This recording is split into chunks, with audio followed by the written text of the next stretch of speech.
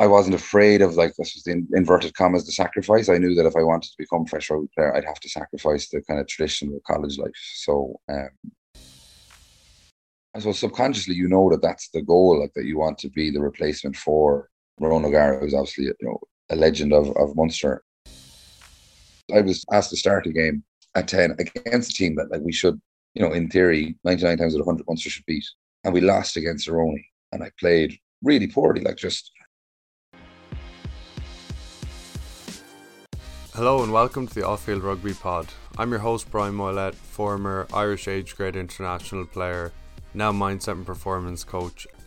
I help players and teams all over the world overcome setbacks, play in the zone and achieve higher levels. On this podcast, I chat with people at the top level about their journey so that you can get their insights and hear what worked for them. You probably agree that you need to be strong mentally as well as physically, but most players don't know how to work on their mindset. My new book, The Book on How You Become a Pro Rugby Player, is like a gym program but for your mental strength.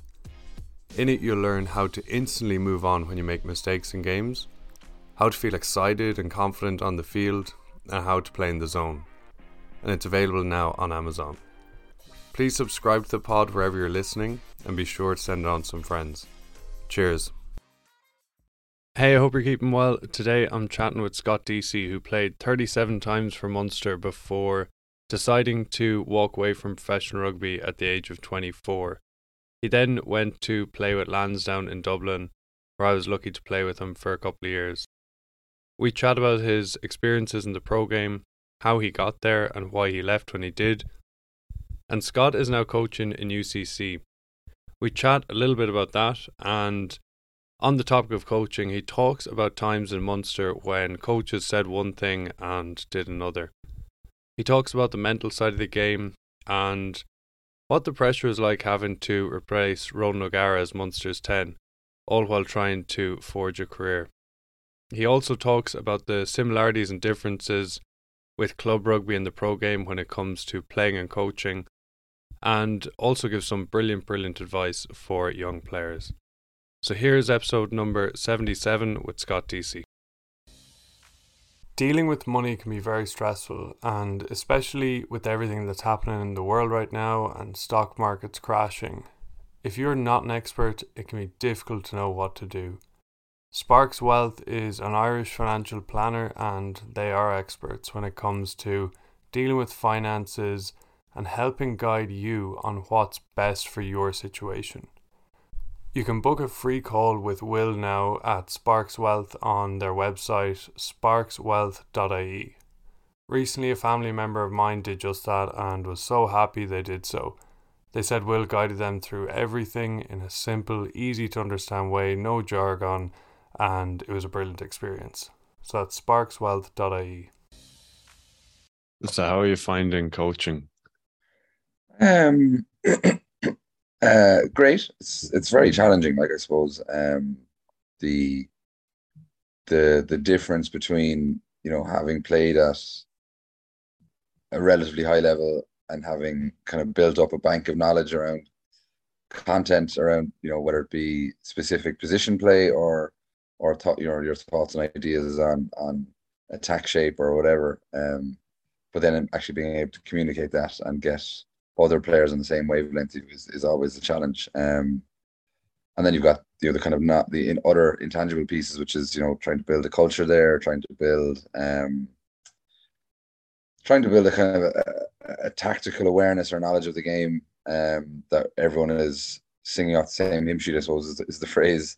So when they go out onto the pitch, they're as prepared as they can be from a kind of tactical perspective, but also from an emotional perspective to perform as well. So that's great. It is a long-winded answer as to I am enjoying it. Yeah, the communication one is an interesting challenge, isn't it? Yeah, I suppose because different players learn in different ways. So whether it be you need to communicate verbally, or whether you need to communicate via practical examples, or they learn via the actual doing it, so doing it themselves. So you kind of have to cater for the different learning needs of each of the different players. but trying to keep the message consistent and making sure that each of them have the same as close as possible to the same understanding, so that when they're trying to execute something as a group or as a subgroup, that they're all on the same page. Yeah, and what's the schedule like in UCC where you are? What's your involvement there?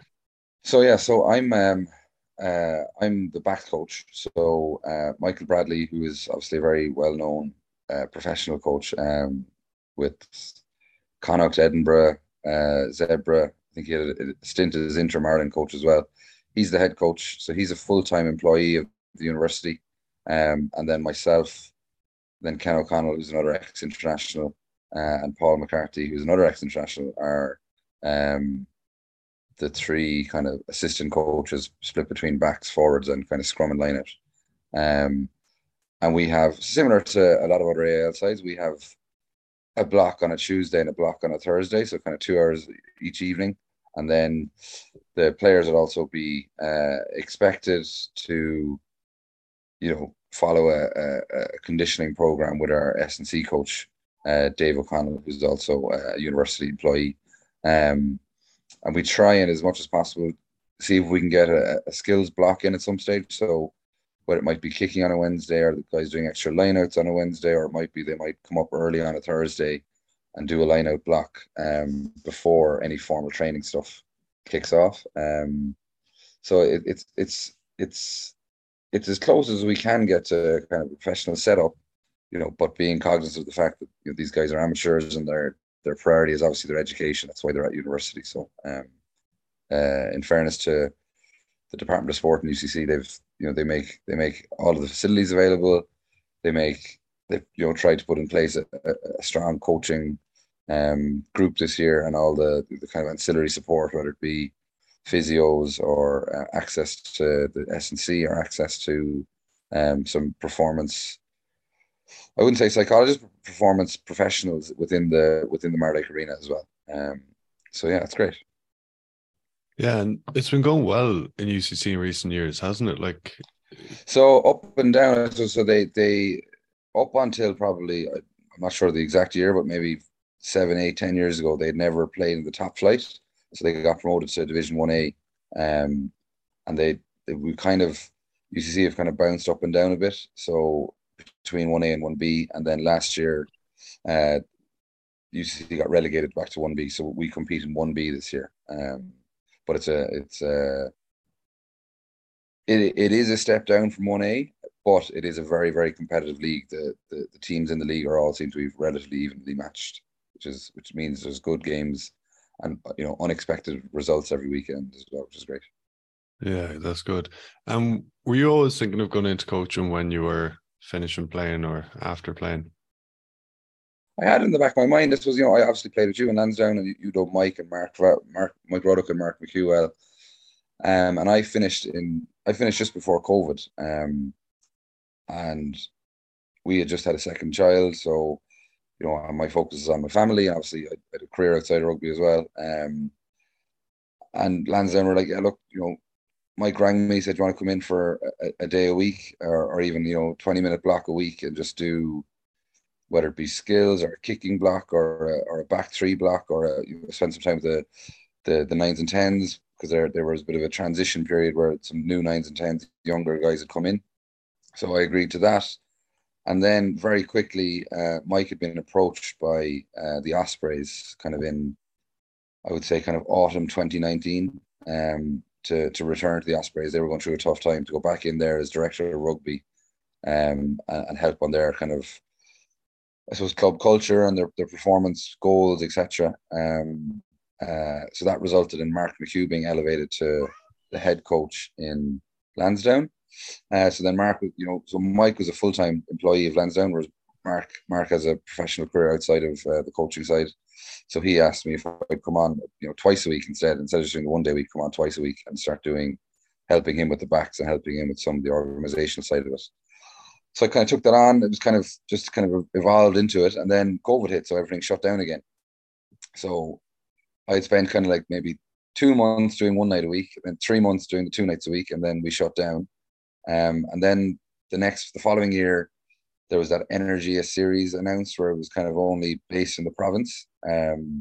So again, Mark said, "Will you stay on for that?" There's not as much travel. There's not as much kind of, I suppose, logistics to think about, or as many games where you're going to be away from your family. So to stay on board. So I spoke at home with my wife, and she was, yeah, everyone was working from home at the stage. So it was a great reason to get me out of the house. Um, and then we made the decision. We had another baby. We made the decision to move to Cork. And last year I didn't do anything. I wasn't involved in coaching at all. Um, but again, I was working from home.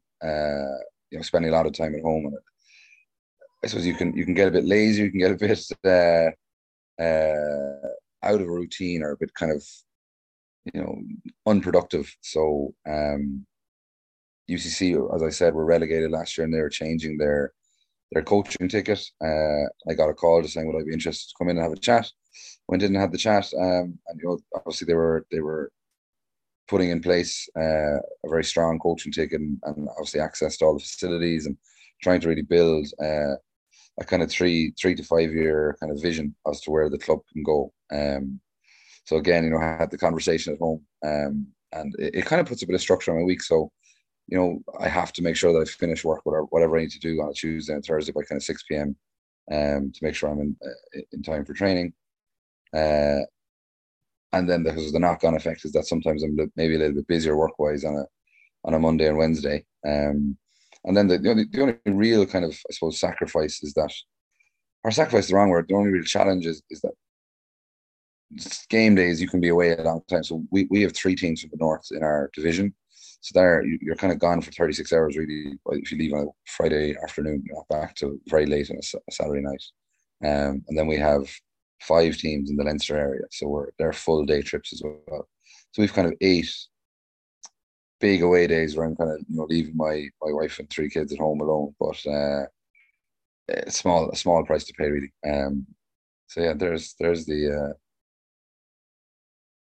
the kind of view and how it came to be. And I suppose the benefit of being with a UCC is because of the university's support structure, and the university taking the decision to put in place a rugby program where they have a full-time head coach. Some of the kind of administrative tasks are lessened on me. So the time commitment I have is very much focused on pitch coaching. It's not necessarily admin or session planning or HR or recruitment or selection. It's very much focused on the coaching side, which is great. Yeah, good stuff, because so much can go into all that other stuff with coaching. Huge. Like, I see the hours that obviously that Michael Bradley puts in, but I would have been exposed to the amount of the time and effort that Mike put in. But then more interestingly, when Mark McHugh was elevated to head coach in Lansdowne, he works a full-time job in a high performance environment in a big Irish company. The time commitment that it took from him to, I suppose, make sure he was focusing on his real job or his day job, but also making sure that he was putting in the hours and time to make sure that Lansdowne, that we were recruiting right, that we were selecting correctly, that we were making sure our session plans were up to date, that we were liaising with the club if there was any off-field issues, that the lines of communication between the executive and the rugby department were as clear as possible, and the messaging was as clear and concise as possible. All of that takes time, and then you've got, I'm sure there's other kind of ancillary things that are pulling off them as well, whether it be an interview here, an interview there, or a sponsors day for Lansdowne, or attending a function on behalf of Lansdowne, or going to a coaching course on behalf of Lansdowne, or etc. So there's a huge time commitment to being a coach of an elite amateur side as well, not just a professional side. Yeah. And switching over to playing, when you were growing up, was rugby always your number one sport and kind of number one priority? So yes, but not through any, I suppose, pressure. So my family aren't a traditional rugby family. My dad never played. My mum's family never played. But I've 2 older brothers who are 10 and 8 years older. And the brother who was 10 years older than me, he was quite into rugby, and he enjoyed it. He actually ended up being the assistant coach for my under eights team. So I'd go, he'd bring us up to training. It was kind of about, I don't know, a mile away. We could walk if we wanted to. And we'd go up train, and it was a really good group of my buddies from school were kind of involved as well, and their dads were involved. And it kind of just grew from there. I would have played all the sports, though. I came from a small town in Cork called Crosshaven, which is a really sports mad town in that it's on the coast, so you've all the water sports. So obviously sailing is a very famous sport from Crosshaven. Then you've got there's a rowing club, there's kayaks clubs, then you come back on shore and you've got basketball club, tennis club. I lived next door to a pitch and putt club, so I played pitch and putt all the time. Played a little bit of hurling and football. Played you name it really. I didn't play much soccer, but you'd get a call the odd time saying they need an extra body when you come up and play, and you go up and play. So there was only kind of played as many sports as I could really until I was 12, and then again, a very kind of fortuitous circumstances where I ended up going to a rugby playing school in Cork, whereas my older brothers didn't go to that school. So there's these development officers. At the time, it was kind of 25 years ago, but at the time it wasn't as structured or as professionalized as it is now. But there was these two development officers, Finbar Regan and a guy called Charlie. I can't remember Charlie's second name, but they came down to the school, the small school I was in. There was only 9 in my class.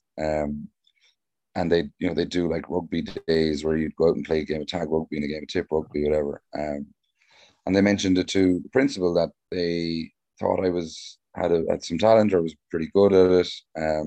Principal mentioned it to my parents. Unfortunately, one of my best friends, he was always going to the school I went to, which was Pres Cork. So my parents were right. Let's try and get Scott into that school. So between borrowing, stealing, doing the entrance exams, trying to call in as many favors as possible. I eventually got offered a place in Pres, which was great. And I went in there, and it kind of took off from there really, in that I was fortunate to be on a very good team with some future representative players, and kind of played against all the age grades up. So whether it be junior cup a couple of years and senior cup a few years, won a few cups, and then played underage rugby for Munster and Ireland. And then when I left school, I got offered a place in the Munster Academy, and you start that process then, which is trying to elevate yourself into the professional ranks. So I probably had a very straightforward, once I kind of got into the school, it was quite a straightforward progression in that, I played on all the teams. I played every year, I played on all the representative teams, and then got offered the place in the academy, and then you work from there then. So no kind of twist, unexpected twists and turns, a very normal route into the professional ranks for me. Yeah, pretty mad though, the way you were 9 or 10 years old and just some coach, development officer coming down and then said it to your parents, and your parents are like, oh, well, let's try get him in here. And whereas if that lad didn't go down to your school, then you probably wouldn't have maybe played rugby, or who knows? Possibly. Who knows? In fairness, my parents did know that I was becoming very, very interested in the rugby side, in that, we'd come home from training and I'd be kicking the ball around the garden for the next couple of hours after that. And I think at that stage, my dad had started taking me to some of the Munster matches, whether they be in Musgrave Park or the odd Heineken Cup game up in Thomond. So they knew my interest was there. They knew I was, obviously kind of semi-obsessed. So maybe they were having their own thoughts as well before they were nudged by this development officer. But that definitely put a kind of an urgency, I suppose, on we need to give him the best opportunity. And I suppose it wasn't necessarily just rugby. Like they were very focused on the education side of things. So they felt I'd get the best of both worlds. A really good education plus the opportunity to try and maximize the rugby side as well.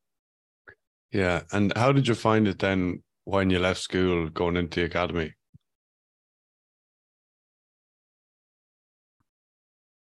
I found it fine. I suppose like I didn't view it as so I suppose when I had played an under-19 World Cup when I was in sixth year. So we played it was in Belfast. So in Belfast for 3 weeks, really exotic. And that kind of gave me a taste, but it also kind of gave me a taste of how far off I was in that I was a really good player at schools level, especially in Munster.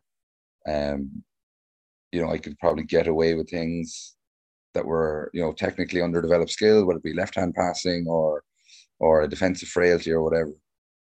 But that they were kind of ruthlessly exposed in the World Cup. I played some good halves or good games, and then other, games where the pressure came on and my skill set kind of deteriorated, or when it was stressed under pressure, it wouldn't hold up. So then I kind of knew that I had to go to work. So I went to work on my passing, especially. And then I suppose the Munster Academy thing was kind of like another opportunity to get better at those kind of core skills. And I wasn't afraid of, like, this was the inverted commas, the sacrifice. I knew that if I wanted to become a professional rugby player, I'd have to sacrifice the kind of traditional college life. So that didn't really bother me. I wasn't into the socializing side all that much. I hadn't started to take a drink yet. So it was just kind of a continuation of that. And then I was very fortunate to play in some very good teams as well. So I came out of school and I joined UCC as a player. And that team, I played in UCC for 2 years, and we really, really successful 2 years. We probably won 85% of our matches. We ended up getting promoted. So we played in the old Division 2, and we got promoted into the old Division 1. But over the summer period between when that promotion happened, they split the league into Division 1A and 1B. So we effectively got promoted from Division 2 into Division 2. It was renamed as Division 1A. And then I left UCC and I joined Corkán, and we went on to win the AIL that year and the All-Ireland Cup that year. And I also made my debut for Munster that year. So, I was very fortunate. Up until the age of 21, everything kind of just went according to plan. It was, you put in the work and you get rewarded. You play your match, you do your review, you work on the things you're supposed to work on. All of my kind of core fundamental skills are getting better. My kicking was getting better. My passing was getting better. Physically, I was more ready to play. I hadn't started the gym until I left school, so did no gym work at all when I was in school. So physically, I was getting more and more ready to actually play at an adult game of rugby. And then I suppose, the culmination of that then was being offered a professional contract by Munster for it was 1 year, and then I got a 2 year subsequent to that. Yeah. And you mentioned sacrifices there. So, like, with the drinking, say in college 1, and what else was it like? Like, what was your schedule like, or what was it like, in those early years in the academy? So I'm going to make myself sound old here, but the academy in those days was kind of going through a bit of a transition. That when I joined the Munster Academy, we had 3 weight sessions a week. So Monday, Tuesday, Thursday, you did a weight session. And then on Wednesday, you did a skill session. And then you trained with your club on a Tuesday and a Thursday. So you trained basically once on a Monday, twice on a Tuesday, once on a Wednesday, twice on a Thursday, Friday off, and you play on a Saturday.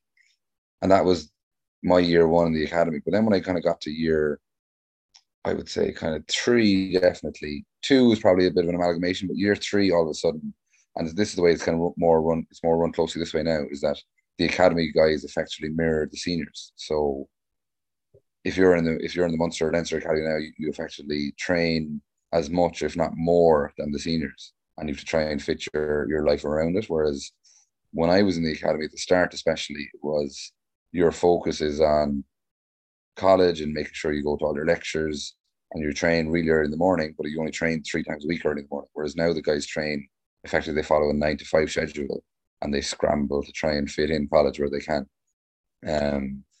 So for us, for me, the only really intense period was in the summer. So when my friends are heading off at J1 or to Vancouver or to wherever, I was, taking a 2-week break somewhere or a 3-week break somewhere, and then back into a full-time schedule in the summertime. You would have trained fully with the senior squad. So kind of effectively a 9 to 5 schedule. But as soon as kind of September and the rugby season kicked back in, you go back into your reduced schedule from the academy perspective.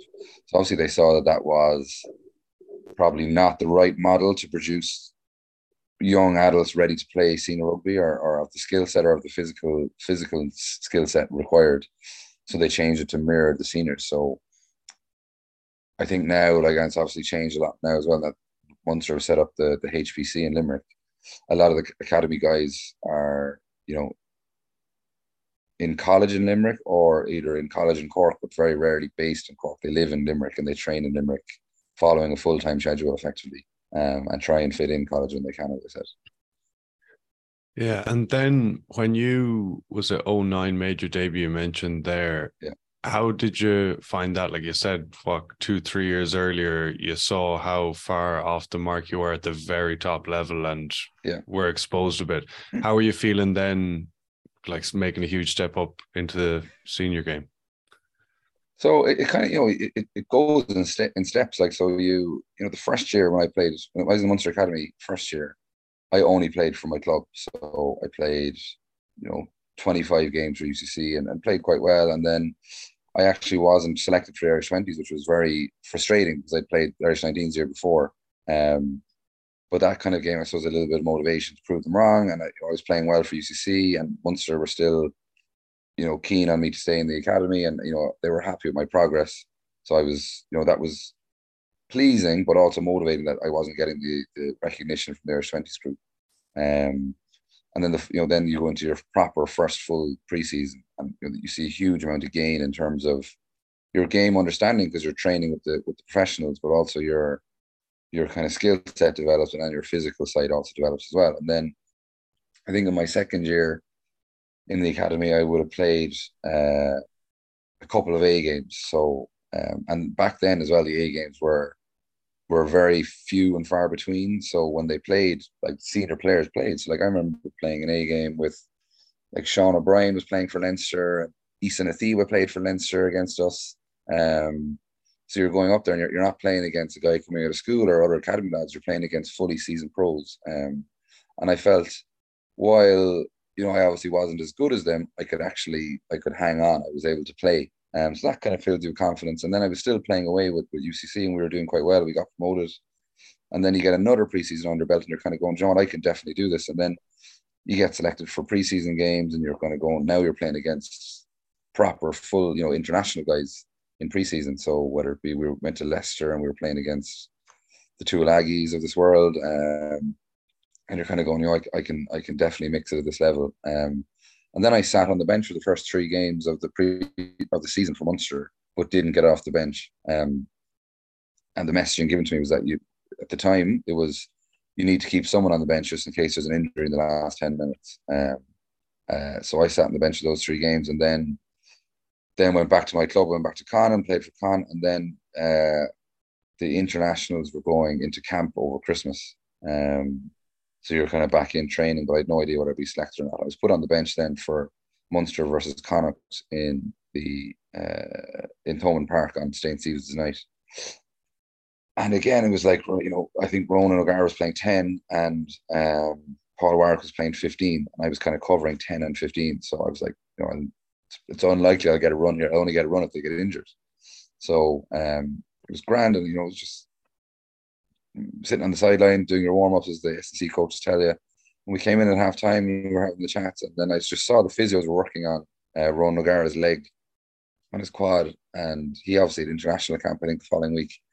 So they decided there, and then they pull him off, and it was like, Scott, you're going to go into fullback, and Paul Warwick is going to go up into 10.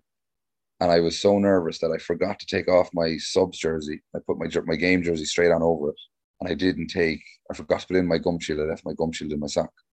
So I was just so, like, it was kind of so unexpected and kind of nerve-wracking running out to a relatively full Thomond Park against Connacht on the 26th. And luckily, I think within the first few minutes, a ball was kicked my way. I was playing 15. I caught the ball, and then you're kind of, all of the nerves kind of dissipate. Then you're kind of just into the game. Then, and we luckily we won, and we had a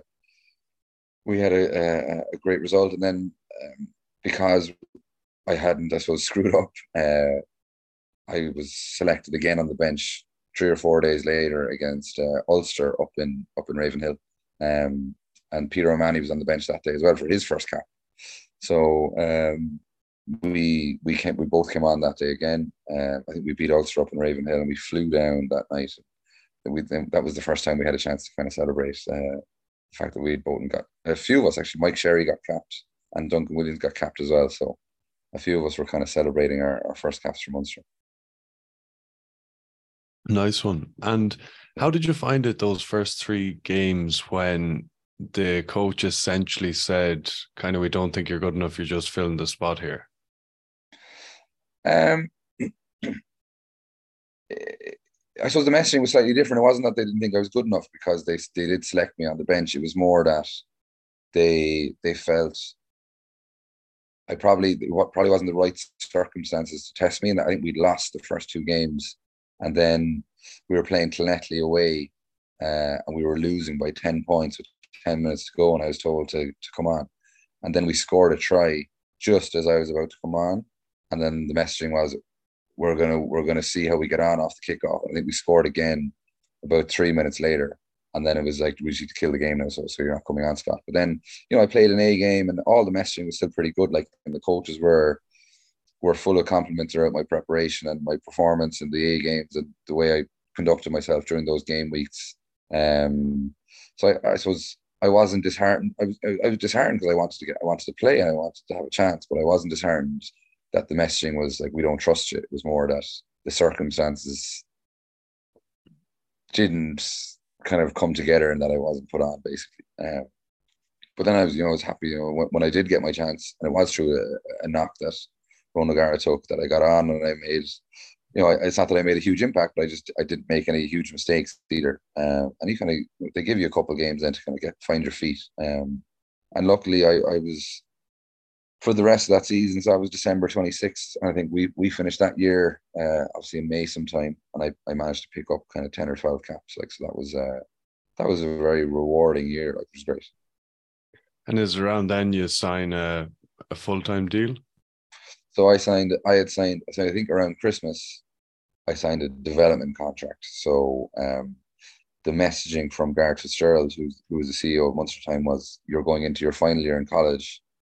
So we're going to give you a development contract so you can kind of focus on developing as a rugby player, but also finishing out college. And luckily, kind of, that contract kicks in July. By kind of Christmas time, I again, 12 months later, I'd signed a 2-year full-time contract then.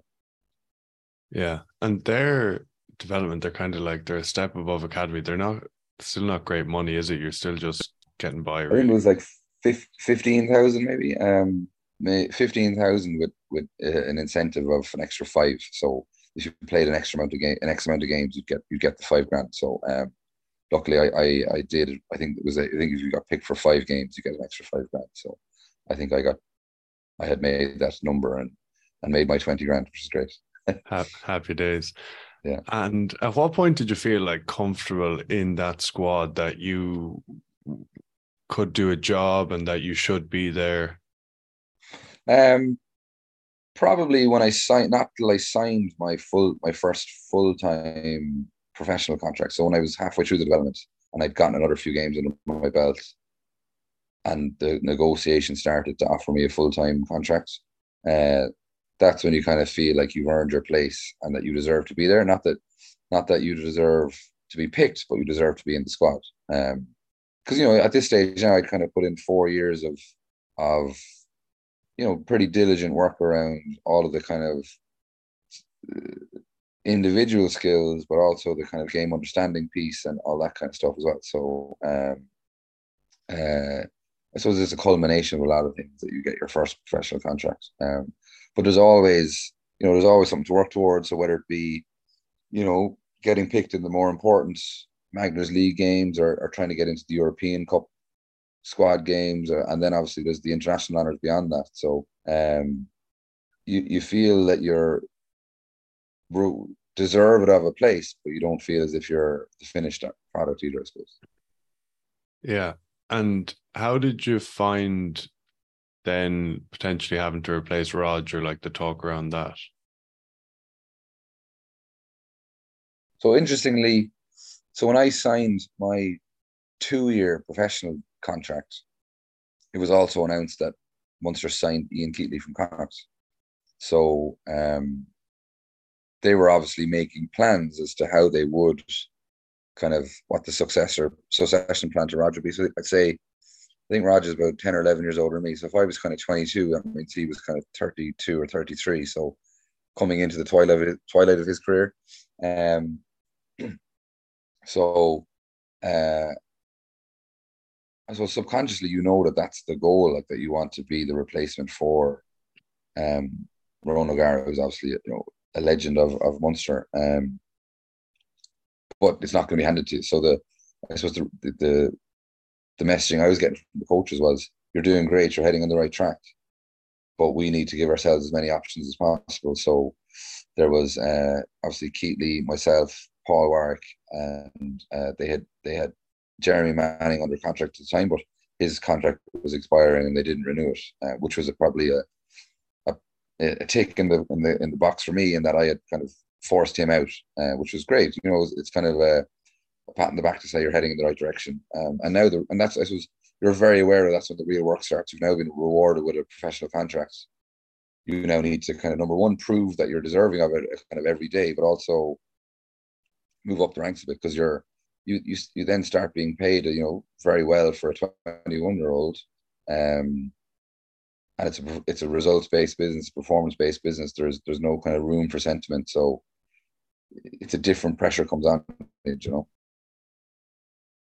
Yeah, and would you have been aware, like, because say in the media, and it's people talk about it all the time, say like Dave Moyes replacing Ferguson, or whoever will have to replace, say, Sexton in the Ireland team, or say replacing Rog in the Munster team, or it's you're never going to be at that level. But would you have been aware of people like, in the media saying like, oh, are these guys going to be good enough? Say yourself, Keatley and whoever.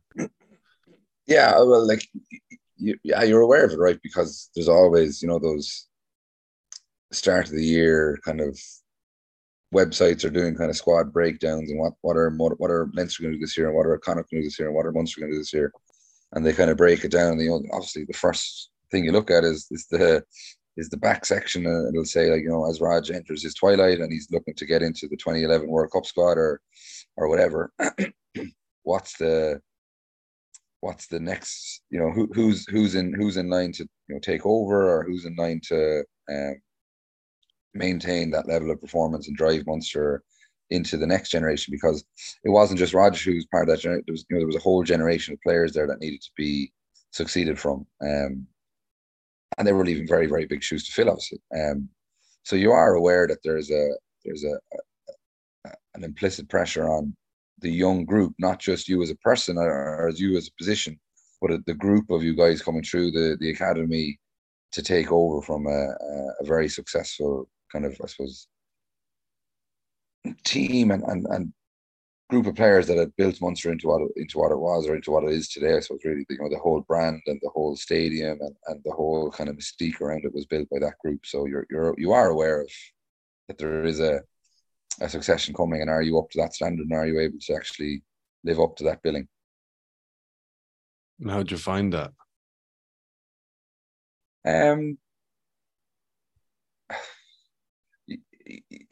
You can't focus on it too much. Like, I suppose we would have had performance coaches and who would have talked about only focus on what you can control, and all I could control is, from an individual perspective, me getting better, and my key performance indicators that I'm looking out for as to what means I've had a good game or not.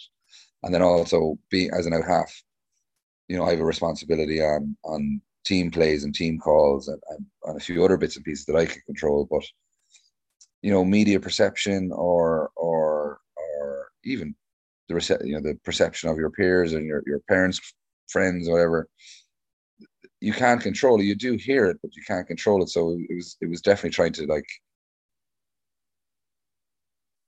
push it to the back of your mind as much as possible, or to ignore it, or to kind of not focus on it effectively. It's easier said than done at times, because as you're getting selected, then you're kind of going, maybe this is an opportunity for me to set down a marker, or I need to play really well today because there's a block of games coming up during the Six Nations where if I play well today, that would put me in position to be the starter for that block or whatever. Um, so it's more about the immediate block of games or the immediate game in front of you, rather than thinking, if such and such retires in 3 years' time, I'll be the player then. It's more like you just want to, because it's so kind of short-term focused, and every week is a new project and every week is a new challenge. You kind of don't really think beyond those weeks. Like, it's just about, how can I get in this week? And if I get in this week, how can I maintain my spot for the next week? And then that there's kind of bigger blocks. Like, so the European games will often mean that Munster are at full strength, obviously, and you're trying to just be in the conversation.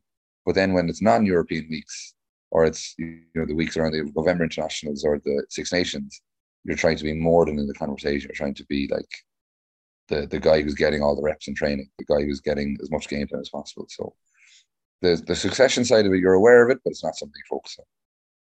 Yeah, and that's something that's really challenging, in that when you get an opportunity and you're aware that this is your chance, and people tend to, you kind of build that up in your head as in, this is my chance. I need to play the best game that I've ever played this time.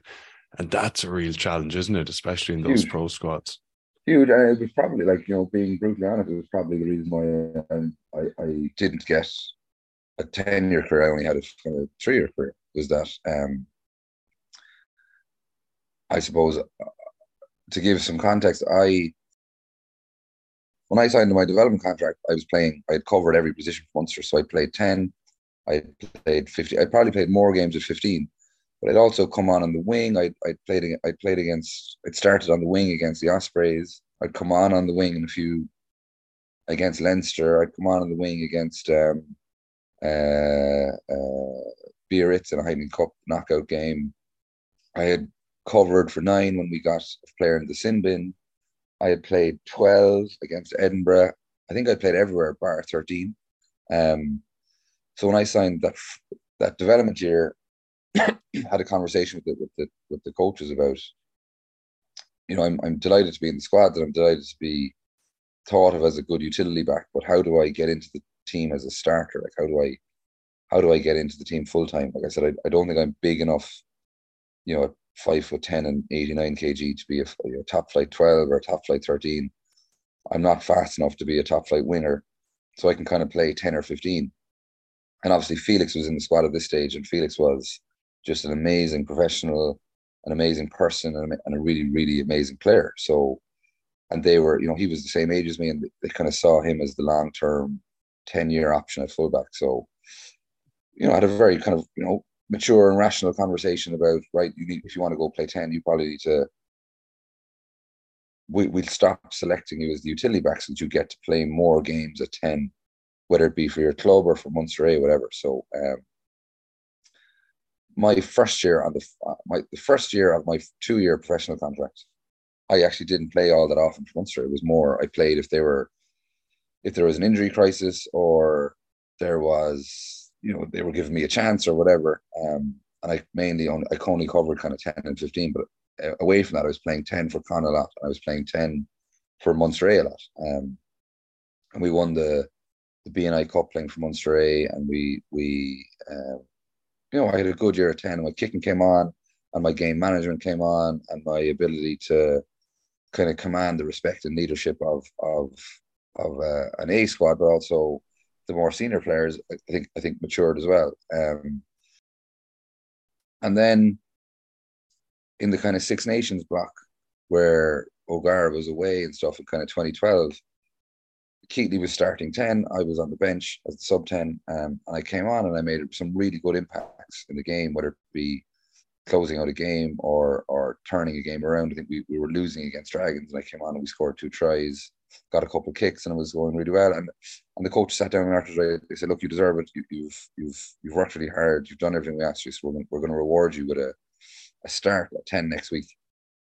So we flew to a team that are now called Zebra, but at the time they were called Eroni, in Palma in Italy. And I suppose it's only in hindsight you realize I just didn't deal with the the expectation of being a starter. Like being a bench player is easy because you can come on, like you don't have to start the game, you don't have to impose yourself. You come on, you basically come on and adapt to the circumstances that are prevailing, whether it be closing out a game or trying to do something to turn around a game. Whereas I was asked to start a game at 10 against a team that, like, we should, in theory, 99 times out of 100 Munster should beat. And we lost against Aroni, and I played really poorly, like just kind of basic stuff that you do in your sleep, just wasn't able to do. Not from a skill execution wise, but from a decision making perspective. Like whether it be recognizing that it's a 4-on-3 or a 6-on-4 and kicking it, or kind of calling a play that we usually run in the attacking half the pitch in our defensive half the pitch. So it was just kind of like the blinkers came on and the clouds, everything kind of claustrophobia came in. And I got subbed off at half time, and it was like, the review was fairly brutal, which was fine. I've no problem with direct feedback. And I was like, right, geez, it was kind of a wake up call that I need to sort that side out. Like, that if I'm given an opportunity again, you need to take it. And then I just had on the bench the following week, and then the internationals were back, and I didn't get any game time for a while. And then the last game of the season, we played Ulster at home in Thomond Park, and I was again named on the bench. But on the Thursday, Ian Keatley took a knock in training, but it was kind of innocuous enough, and it was like, it'd be fine. And then on the Friday evening late, I got a call saying that he had delayed kind of concussion symptoms, so they were pulling from the match, and that I was going to start. And it was kind of like this liberating thing where I didn't have the whole week of building up as being the starter. I just came in on a Saturday morning, did the warm up, and then played really well. And Munster played really well, and I played really well, kicked really well. And we played the following week then against Ospreys in the semi-final of the Managers League. And Raj came back in, and Keatley came back in, but I was brought over as kind of 23rd man.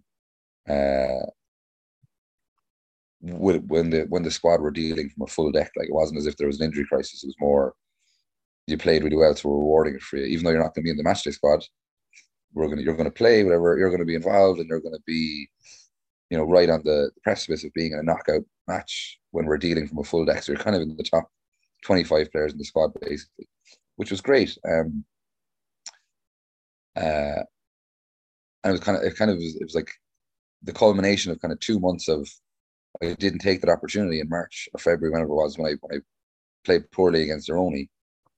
But I think I've proven now to the coaches that, I've shown resilience. I've shown an ability to start a game at 10 in Thomond Park against even a better side than Aroni, and kind of really guide the team around the place, make the right calls, make the right decisions, execute on my own skill set, bring other players into the game, etc. So I was kind of buzzing like that. I had played well, and I was buzzing that I was involved. Even though I wasn't playing, I was involved the following week as well. So yeah, that's that. And then another turning point happened. We can get into that in a minute. What if you were to be a coach now, and you were coaching in Munster, and before that Aroni game, you had a young lad going in under the same circumstances that you went in, how would you deal with him to help him in that he didn't have not the capitulation, but the challenges that you had in that game? What would you do?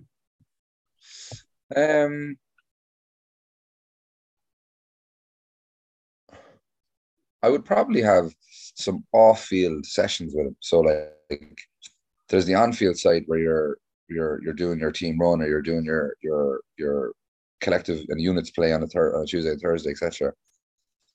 But I would probably have like a couple of off-field sessions with him and prep that player to say, these are the likely scenarios that are going to happen away from home. So, we're going to kick off, or we're going to kick off, and the first line is going to be on the halfway line. What are we going to call here? I think this is a good play to get you into the game, but also to get as many players as possible into the game. So call it three-phase play or whatever. And then I might say the first penalty we get that we're going to kick the touch on, you're going to call this play. So you kind of have you've armed the player. You've taken some of the decision making out of them. You've told them that these are the three plays we're going to call in these three scenarios. And then I'd probably just try and the kind of more tap into the more emotional side and kind of just say, like, for want of a better phrase, like, back yourself, because if you don't back yourself, nobody else will, kind of thing, and you're good enough to be here, and just play your game, like, you're just play the same way that you've always had, and the reason why you've gotten this far is because you're able to play a certain way or whatever. So trying to tap into that emotional side to make sure that he's full of confidence going in and feels as if he has enough preparation in the bank in terms of the game plan and the technical side, but also is comfortable that, if things change, that he can just play his game. But it's easier said than done. And I suppose a coach as well is also managing 15 other starters, 7 or 8 on the bench, but then also 15 people who aren't happy to not be involved. So easier said than done, or there's time constraints as well. Yeah, no, I love what you say there, though. You mentioned about you're good enough to be here, and like putting trust in that player, or like letting the player know that you trust them, and yeah, given a kind of a banker ball or whatever. I used to remember calling lineouts. You'd have one that I'm doing this first line out of the game no matter what, and it gets you into the game. Yeah, exactly. I think, like, the main thing is that if your first involvement in the game goes positively, everything just settles. Whereas if your first involvement in the game goes poorly, you're then chasing a positive outcome as soon as possible. So I can't actually remember what happened the first thing in that game, but I doubt it was positive, because things just kind of compounded then, Whereas if I had maybe either had a positive outcome or had a kind of a pre-made call as to what we're going to do on the first scrum or the first line out, and it went according to plan, I probably would have been fine. But it was more, I probably had a negative outcome and then went chasing it, and then your whole focus, you start losing the bigger picture. You start focusing on getting something positive going for yourself rather than for the team, So yeah, a harsh lesson, but a great lesson as well for any walk of life, really, rather than not just sport, like, but anything really. Yeah, for sure. And you mentioned another turn. So when you got back into the team, end of that season, or back into the mix, end of that season, what happened from there? So so Tony McGann, and Jason Holland, who were the coaches at Munster at the time, announced they were leaving. So Rob Penny was coming into Munster, and a guy called Simon Mannix was taking over the backs. So I had a meeting with Tony and Jason Holland before they left, sorry, and they were kind of doing a kind of an overview of your season and progression points, even though they weren't going to be there. Like, they were very professional to the end and making sure that players knew where they stood and what they were supposed to work on, etc. And we did all the kind of formal stuff where it was KPI driven and this, that, the other. But at the end, I suppose, because Tony was leaving, he kind of said, "Look, Scott, I really hope to see you kick on. I think you have the opportunity here with the age, with the age profile of Raj, etc. I think you've a real opportunity to kick on." Which was a huge kind of thumbs up for me, that when we got past all the formality, that informally he was saying that he wanted me to go well, and Jason Holland echoed it, kind of saying that they were really happy with my progress, and that they were really happy with the kind of maturity and the way my game had evolved, and they wanted me now to just see it being put into practice week in, week out, and get a run of games together and really start challenging Keatley for the second spot, but also, putting myself in position for the number 1 slot when Raj was finished up, or even try and start challenging him before he finished up, which was great. So I came into preseason, like, literally, like, bouncing. Like, I spent, even though we had 4 weeks off, I don't think I touched a drop of alcohol. I had the odd night out here and there, but didn't go on a crazy holiday. Spent a lot of time just kind of getting ready for the new season, and I hit the ground running in preseason. I'd never been fitter, never been stronger. There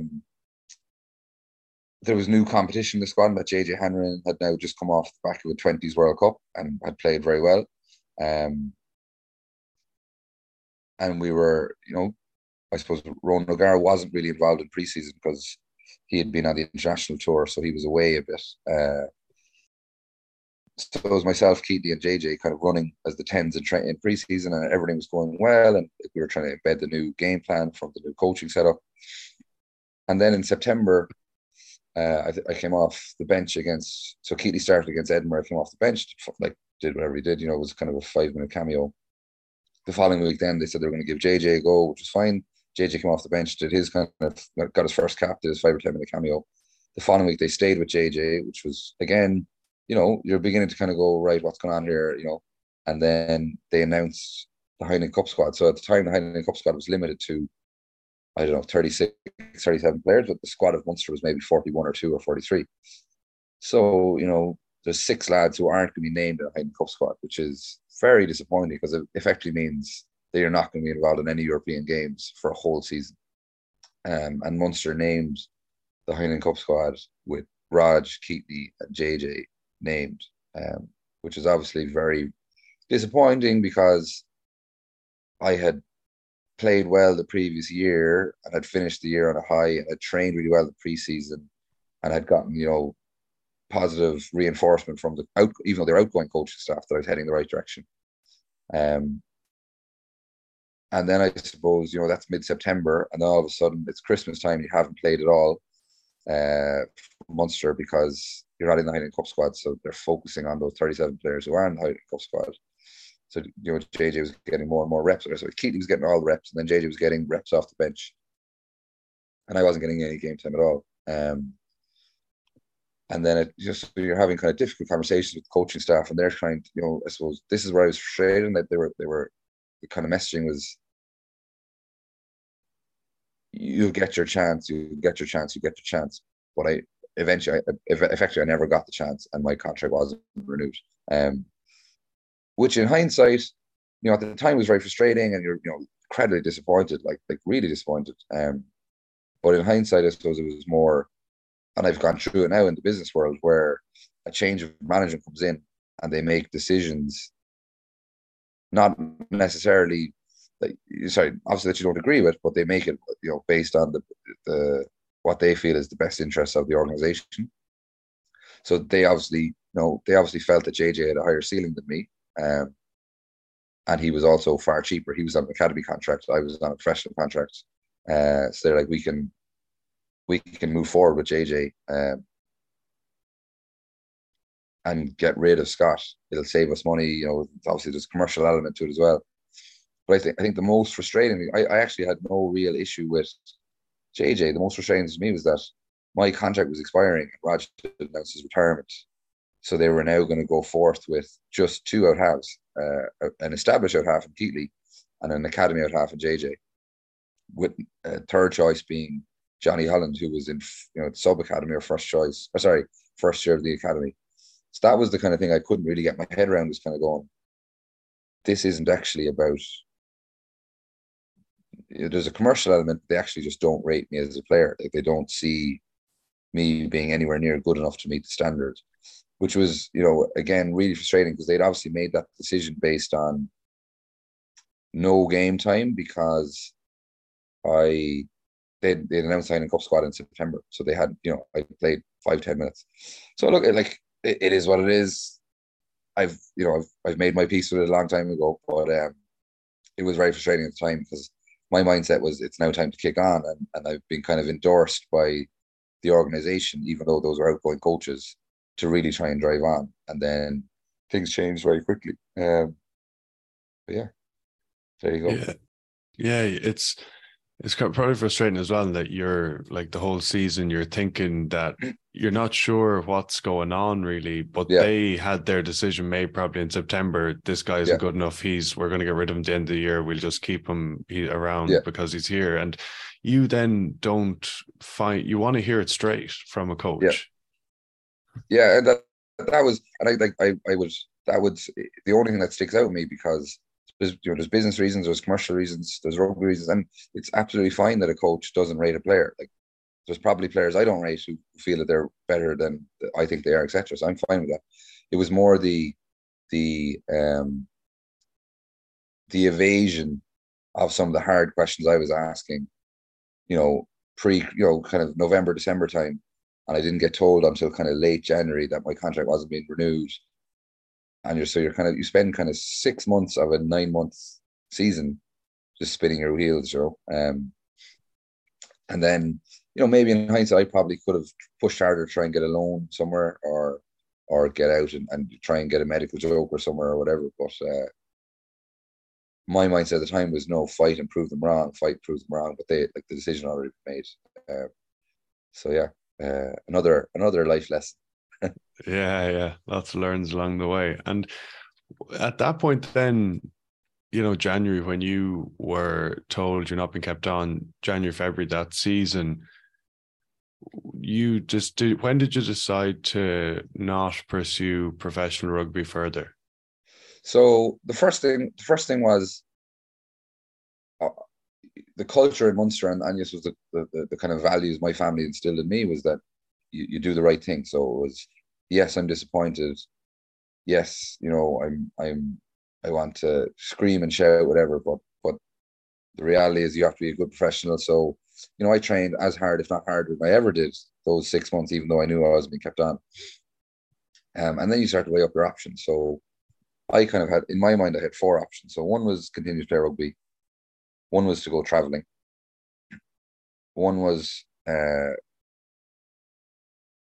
retire completely, or one was to try and get some enjoyment back in rugby through another avenue. So to go through them, so the continue to play rugby one, I decided, right, if I want to continue to play rugby, what are the things I want to achieve? So my lifelong ambition was to play for Munster, and then as a result of that, play for Ireland. So I said, right, I've played for Munster. If I want to play for Ireland, I need to play for another Irish province and, become first choice there and try to put myself in the shop window. So my agent started having conversations with some of the other Irish provinces. A former teammate of ours, Craig Ronaldson, had just signed with Connacht. So Connacht said, no, we're not looking for any more out halves. Leinster obviously were full of out halves, and Ulster at the time had they had a couple of halves as well. They had Niall O'Connor, and they had Paddy Jackson was coming through. So that avenue is closed. So I was like, right, if I want to keep playing rugby, what do I want to do for? Do I want to do it for lifestyle, or do I want to do it for purely kind of financial reward?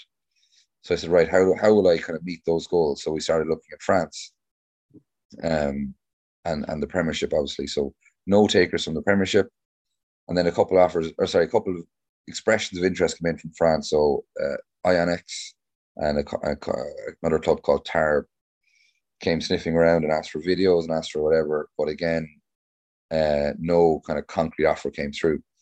So then I was left with kind of a couple championship level clubs in England where you'd be earning, in around 30 to 40,000 sterling a year. But the kind of horror stories you hear that not all of it was always paid, and you're kind of chasing your tail, etc. And I was like, I'd worked hard to get I'd done well on my leaving cert. I'd worked really hard in college to get a college degree. I wasn't really enjoying my rugby at the time. I didn't see that that would change by going to the UK and playing in championship level rugby. Not that, people should, if they want, that's what they want to do, that's what they want to do. So then I was like, right, what are my next options? So I could have gone traveling for a year, or it was go back to college, or go to work, basically. So I decided to go to college, because I said if I went from like the professional rugby environment straight into a work environment, I'd probably find it challenging, that transition. So I said I'd go back to college. So I applied for UC Berkeley, I applied for Oxford and Cambridge, and I applied for Trinity in Dublin. The conversations I had with Berkeley, which you will be familiar with, were that if I come over, I won't be able to play because I won't be an undergrad, I'd be a postgrad. So that kind of ruled that one out. Didn't get into Oxford, got offered a place in Cambridge, but I couldn't afford it. It was like 50 grand sterling, just crazy money I didn't have. And then I got offered a place in Trinity. So I ended up taking did a master's in Trinity in management. And then I decided to join the Dublin club. And I was thinking about joining Trinity, but then I was like, I'm going to be a good bit older than the lads, and like I'm kind of out of the college buzz thing. Like I'm kind of moving into the real world. So I decided against that, and I joined Lansdowne because Craig Ronaldson had just left Lansdowne, and they had a hold of 10, and they had a really, really good coaching setup with Mike, and I think Emmett Farrell was back coach at the time, and they just come off winning the IL. So I joined Lansdowne. I can stop there if you want, because that's a whole other chapter of kind of, I suppose, reigniting my passion for the game, and really enjoying the amateur side of it, and I became a different person as well, because it was the mental side was different in that when you're a professional and you're not first choice, you're always questioning yourself, and there's loads of like self-doubt is probably the wrong word. You're always questioning, like, am I good enough, and what more can I do, and how can I get this guy out? Whereas when you go from being a professional back into being an amateur, the mindset shifts into, I'm the best player here. Rightly or wrongly, like, I might not have been, but your mindset is that I'm the best player here, and I can make these guys better, and I can add huge amount of value here, and we can win multiple cups and trophies here. So it's just an interesting mindset shift, because the external circumstances are different.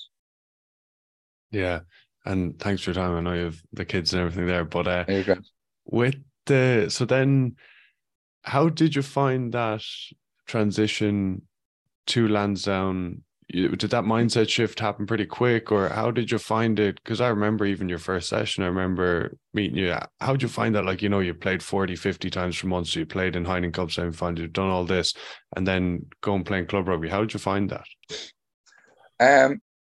I found it okay. I think, see, obviously, it's the previous year I hadn't played all that much for Munster, so I was playing week in, week out for Con. So I played against Lansdowne twice in that league season.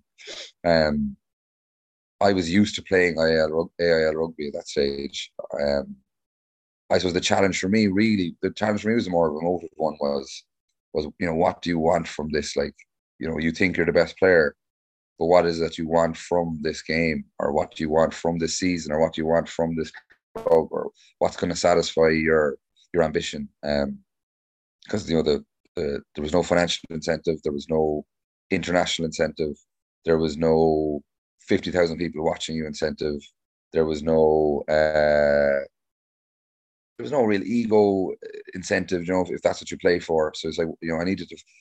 The thing I probably struggled with was finding why, why do I want to play? And it probably, like, I played a few games for Lansdowne where I was brutal, like really bad.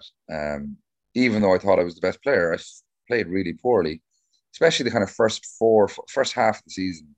I think eventually Mike moved me back to 15. He was like, you just need to play a bit, like. And then I played a J1 game. I never played a J1 game. I played a J1 game. But then the second half of the season, it kind of turned back around, and actually, that was a year where there was no playoffs in the AIL, and Clontarf won the league that year. But we played Clontarf in the second last game in the Aviva, and we battered them, and it got us up into fourth. And I remember sitting in the change room talking to you were probably there, talking to Boucher and talking to a few other lads, and we were saying, if there was a playoffs, we would have put the mortgage on ourselves winning, because we had finally clicked, and that we carried that into the following season when we did click, and we actually won the league. And then, like, I suppose you find a bit of equilibrium where you're kind of going, I'm doing this in college, and I've got this going on in my personal life with my girlfriend at the time, who's now my wife, and you kind of figure out, what, playing at trying to perform or play as best as you can on a Saturday against whatever team it is, and having a few pints afterwards, and that's really rewarding, and that's really good fun, and I want to do this more, and I want to try and win as much as I can, and I really fortunate then to kind of have like 5.5, 6 years of really, really successful time at Lansdowne. Yeah, unreal. And is there anything, cheers for your time, is there anything you would say to that younger fella who's, say, in Munster? Because it's interesting. I think that when you start to, say, care less a bit, or like worry less, it's easier said than done. But I think Yeah, care less and just you focus on just playing and just enjoying it, that things Yeah. click and things happen. And it's easier said than done, because it's hard to do that when you're second or third string and you're trying to keep a contract and all that. But yeah, it's funny the way that is. But is there anything you'd say to that, say, Yeah. younger lad? Yeah, and it's hard to articulate it. So I think the when you become a professional, you're supposed to, especially as an out half, as a decision maker, you're supposed to basically make decisions based on analyzing the context around you, the circumstances around you, and it's almost like a process. It's like you're trying to, gather as many data points as possible to make a decision that's going to give you the most likely positive outcome. So on a percentage perspective, you're going to get a positive outcome 9 times out of 10 of this or whatever. Whereas when you're playing underage and you're playing for school and you're playing for, Munster 18s or whatever, and you're not playing, and if you're not playing professionally, sometimes you're just having a go. You're just backing yourself. You're just saying, I'm more skillful, or I'm going to pull off this. If I pass it to I don't know, Foster Horn, he's going to make a break. Whereas at the professional level, everything is constrained, and it's all like everything's process driven, everything's like outcome driven, and how can I turn the tables, or how can I swing momentum in our way, or whatever. And that's why professionals are so good, like, because they make the right decision the right time all of the time. Whereas at amateur level, a guy makes a break even though he should have never ran the ball, or he'll put a crossfield kick in, but he should have never done it because the winger was marked. So I suppose my biggest, it's hard to do, like, is try and marry that level of professionalism and data driven analysis and data driven decision making, but don't lose the bit of jouet and the bit of a reason why you enjoy the game and why you love the game. And I suppose back yourself, because if you don't back yourself, nobody else will. So have that kind of, build the inner confidence that you are good enough, and that, but that I'm rambling here, but that's built through work. Like, it's like, so when I go back to talk about my passing, so when my passing was found out in April of 2007, and I went to work on my passing, that wasn't just passing on a Thursday training, Tuesday and Thursday at training, and Saturday morning at training. It was making sure I had 2 balls at home and doing 100 passes a day, and doing that kind of unseen work. Or when my kicking, when I became a kind of a good goal kicker, it was built on hours and hours of kicking. Not, I want to be good at kicking now, and just doing it on a Tuesday and Thursday. So you once you do the work, you build up a kind of an inner peace, or an inner confidence in your ability to do things. And then if you can marry that with the bit of jouet and the understanding, the decision making, you'll get far more enjoyment out of it. But that's, as I said, that's easier said than done. I suppose if you're a really young player, back yourself, never lose the bit of jouet, as I said, and also start putting in the work. Yeah. Love it. Cheers, bud. And no, you say it's easier said than done, but it's there, it's straightforward at the same time, like putting in the work and all that. Yeah. Yeah. Well, hey, thanks a mil for your time, bud. Greatly appreciate it. Been good catching up. No problem, Brian. Thank you for having me, and congratulations on the book and the podcast. Hopefully, it's really benefiting some of the younger rugby players out there. Very much a worthwhile endeavour. So well done. Cheers. As I mentioned in the intro, myself and Scotty played together for a couple of years in Lansdowne, and I was definitely very grateful for that, because he was a huge influence in our team, and a key part of the team that won the 2015 All-Ireland title. He was our starting 10 and I was in the row for that team. But I remember many games when Scott would kick us to a victory late on. I remember one down in Cork Con, last play of the game, a challenging enough kick, him kicking a penalty to get us a draw, which is always a great result down there. And while he mentioned that when he came to Lansdowne, he didn't have any ambitions to go further up, and yeah, he didn't, but I certainly remember him always putting in the work. Like, he would always be doing his extras, kicking at the sticks or kicking into the net out of hand before or after training.